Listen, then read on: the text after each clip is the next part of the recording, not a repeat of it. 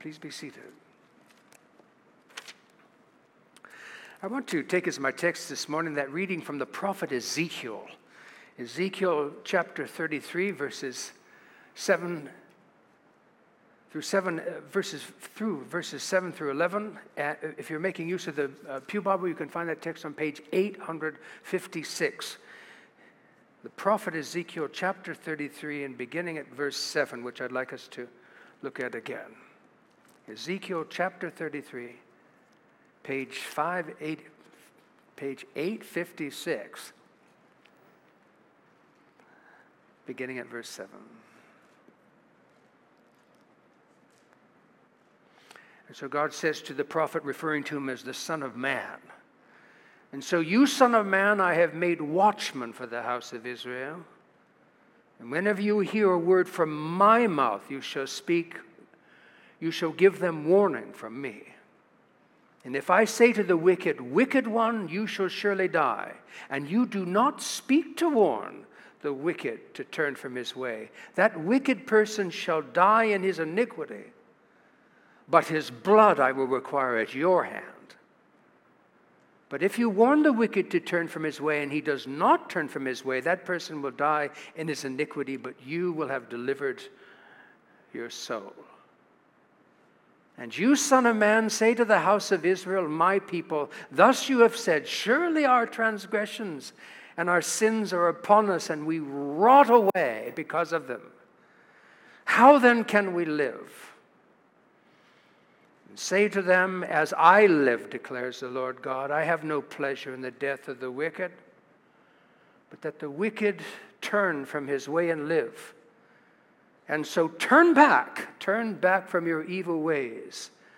For why will you die, O house of Israel?" This morning I want to talk about the mercy of God.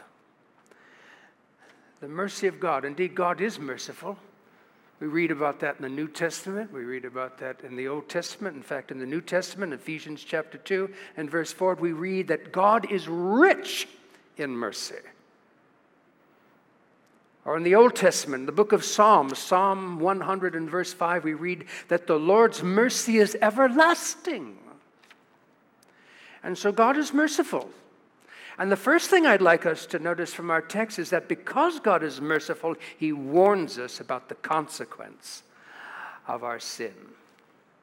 Indeed, notice again verses 7 and 9. And so you, Ezekiel, Son of Man, I've made you a watchman for my people, the house of Israel, and whenever you hear a word from my mouth, you shall give them warning from me. And if I say to the wicked, O wicked one, you shall surely die, and you do not, Ezekiel, you do not speak to warn the wicked to turn from his way, that wicked person shall die in his iniquity, but his blood I will require at your hand. But if you warn the wicked to turn from his way, and he does not turn from his way, that person will die in his iniquity, but you will have delivered your soul. And so because God is merciful, he warns us about the consequences of our sin. And the way in which he delivers this warning is by means of his appointed watchman, as he's called. And God's watchman in this case is the prophet Ezekiel.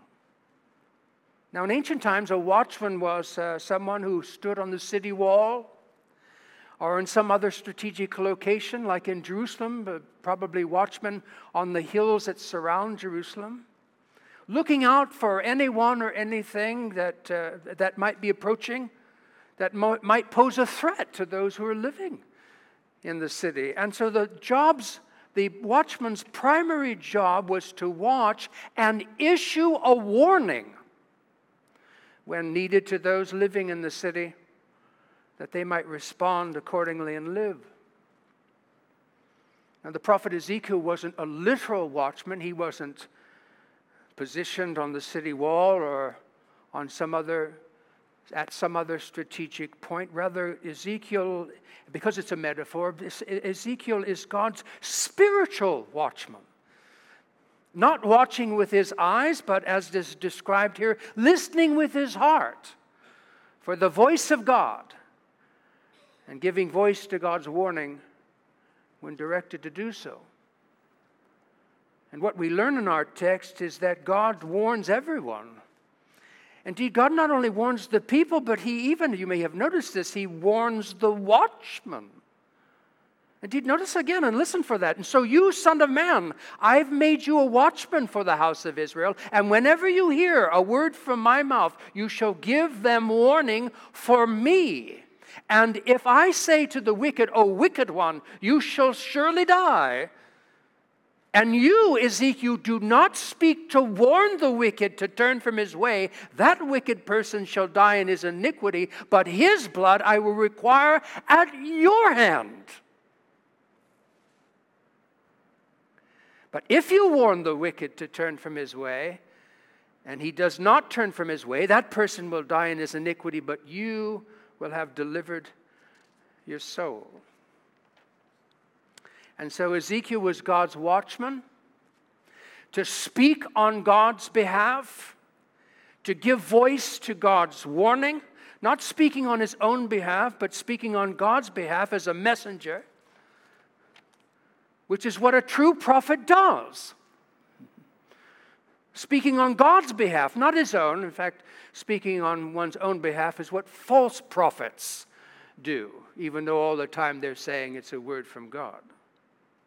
But a true prophet speaks on God's behalf, and that whatever he hears from God, and whether anyone listens or not. The listening doesn't make it true. The listening doesn't make it from God. In fact, in this third chapter of the prophecy to Ezekiel, we read this. God speaks to Ezekiel, chapter 3 and verse 11, and go to your people, Ezekiel, and speak to them and say, thus says the Lord, and that whether they listen or refuse to listen. And God warns Ezekiel, if I say to the wicked, O wicked one, you shall surely die, which is an interesting statement, by the way. You shall surely die. Do you remember ever hearing that before in your Bible reading? Maybe in one of those years when you decided, I'm going to read the Bible through in a year, I bet you made it to the second chapter of Genesis before you got bogged down in Leviticus or some other thing in March of that year.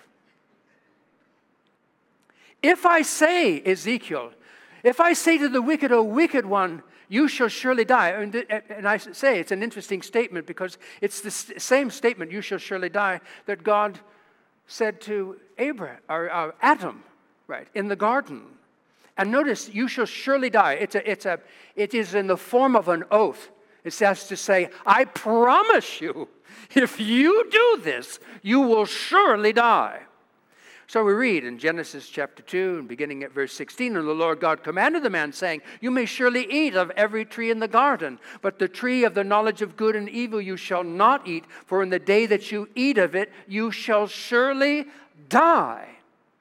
And so Ezekiel, if I say to the wicked, O wicked one, you shall surely die. In fact, the Apostle Paul says the same thing in his letter to the Romans, many, many centuries later, saying that the wages of sin is what? Death.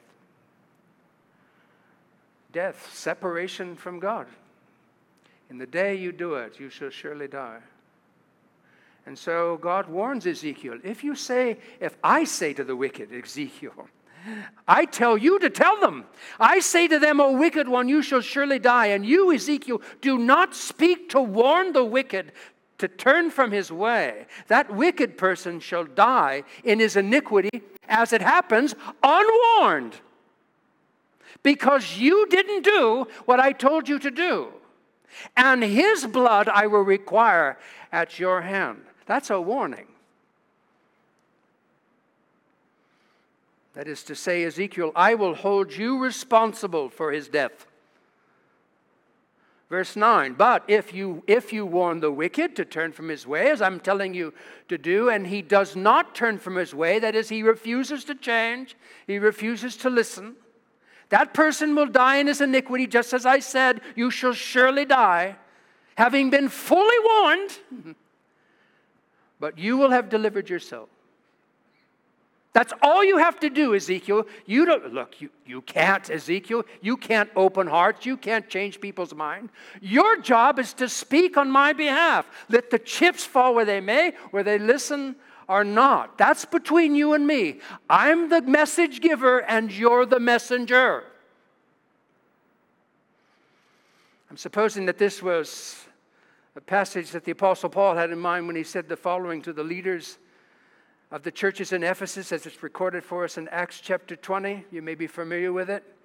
Acts chapter 20, and beginning at verse 26, and the Apostle Paul said, and therefore I testify to you this day that I am innocent of the blood of all, for I did not shrink from declaring to you the whole counsel of God.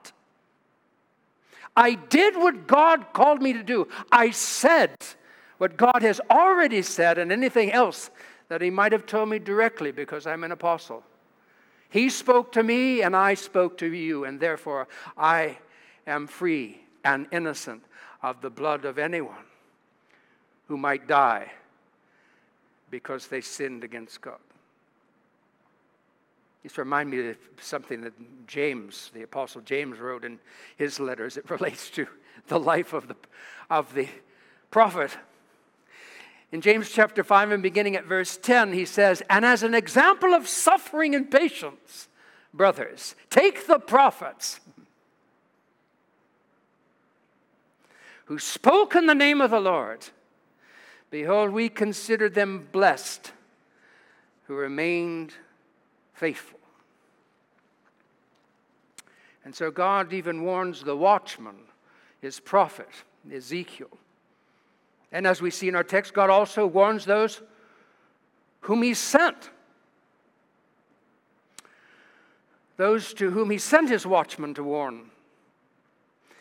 Indeed, he says, and if you do wickedness, you shall surely die. You know, it's interesting, or notwithstanding how intimidating or otherwise off-putting it might seem, a warning is a good thing. You know? A warning is a good thing. In fact, by mere definition, to warn is to inform in advance of a problem or some impending danger, usually with the intent of sparing or delivering us from it. Now, I don't know about you, but personally, I very much appreciate a warning. I really do. I love those little red lights on the dashboard. Because I know if they weren't on the dashboard to shine red, I'd get stuck somewhere. In fact, Linda was there longer last week, and the week before was in Arizona and going through her mother and father's things now that both her father and mother are gone, and her mother passing away just this last June. And then I flew out, and then we got a Suburban because we couldn't get a van and whatever. We needed a big vehicle to bring stuff home. And when we got back on Thursday evening, I went and moved our cars out of the driveway. And then I noticed after I moved my Honda that there was oil on the driveway. Now, that car doesn't leak like that. But that was a warning. Warning, Will Robinson. There is a problem here. And so the next day, I took it into the shop, and sure enough, we found out what the problem was and got it corrected. Right? Well, I'm glad for that warning. And other warnings, they come in different forms. And when a warning is issued, I listen. And I ask myself, does this apply to me? Is this something that I have to do? And so the warning comes to the prophet. The warning comes to those to whom the prophet is sent. And a warning is a good thing. And God warns because God is merciful. And so that's the first thing. Because of God's mercy, he warns us about the consequence of our sin. Secondly and lastly, because God is merciful, he wishes us well. He wishes us well. Now, because we're sinners and God is displeased with sin, we might assume that God doesn't wish us well. But he does, which is something to keep in mind. Indeed, notice again verses 10 and 11. And you, son of man, Ezekiel, my prophet, say to the house of Israel, thus you have said, this is what you've said, house of Israel, my people, surely our transgressions and our sins are upon us, and we rot away because of them. How then can we live? Verse 11. But you, Ezekiel, my watchman, my prophet, you say to them, as I live, declares the Lord God, I have no pleasure in the death of the wicked, but that the wicked turn from his way and live. And so turn back from your evil ways. For why will you die, O house of Israel?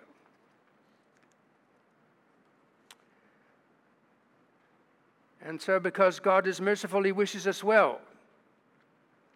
But because of our sin, we may assume that there's no hope for us, even as people in Ezekiel's day thought and imagined that their doom, our doom, is inevitable and unavoidable. No hope. Indeed, that's what appears to be the sentiment expressed in verse 10.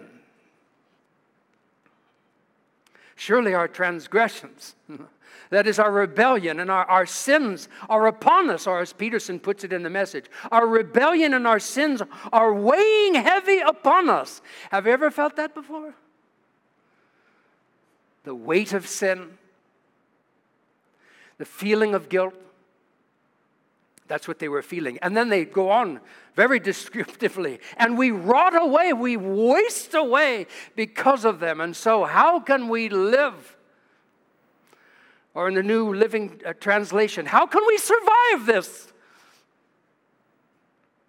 This is a description of the seeming enduring presence of sin and the weightiness of guilt and the suffering that sins produces, these destructive effects. We waste away. And many people stop there. They're aware of the destructive effects of their sin. They may even regret it, which seems to be the case here. But they don't turn from it. They don't repent. And so they remain stuck where they are. Interestingly, someone has written, repentance is about life change. Regret, on the other hand, is about sorrow for the result of my sin. In particular, sorry for how negatively sin has affected the quality of my life. But regret, no matter how intense it may be, seldom leads to life change. Indeed, only repentance can do that. Where someone else has written, regret is not a spiritual accomplishment. There's people do that in church. Oh, I just feel so bad. Well, maybe you should feel bad. I don't know. But don't imagine that was the point. So we said what we did, or we read what we read, or God said what he said, so you'd feel bad. God is not a masochist. Or I should say a sadist. Regret is not a spiritual accomplishment. Judas felt regret. And then he died in his sin because he was unwilling to repent. But God offers us more than that. And the point is not to feel guilty. The point is to change. Indeed, God offers us more. Jeremiah 29 and verse 11, for I know the plans I have for you, declares the Lord, plans to prosper you and not to harm you, plans to give you hope and a future. Indeed, God is merciful and he wishes us well. Say to them, verse 11, as I live, as surely as I live, O people of God, as surely as I am the living God and I am, you can take it to the bank. Say to them, as sure as I live, declares the Lord God, I have no pleasure in the death of the wicked, but that the wicked turn from his way and live.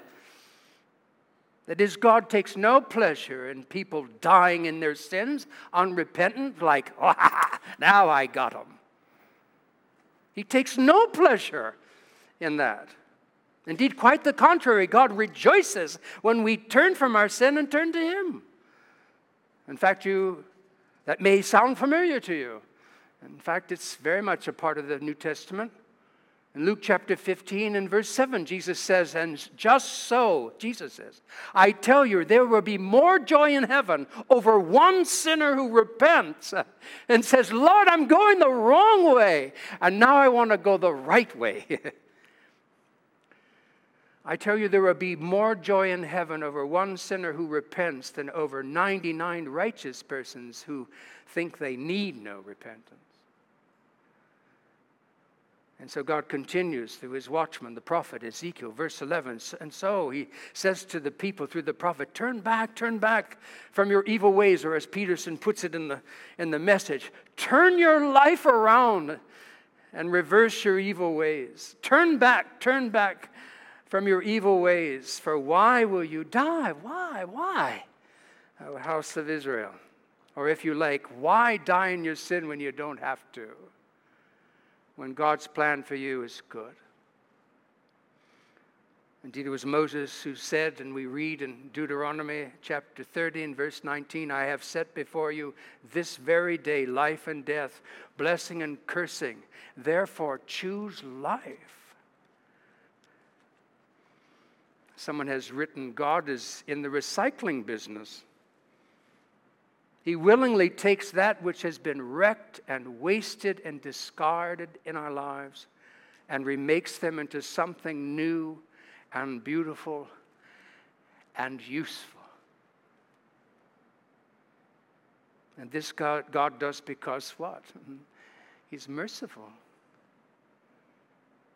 And God is speaking this morning. He's calling. Indeed, He's calling you and speaking if you have ears to hear. And so I wonder if you're hearing Him, if you'd answer, if you'll turn, if you'll change. As someone has written, things change when I change. The mercy of God. Let us pray.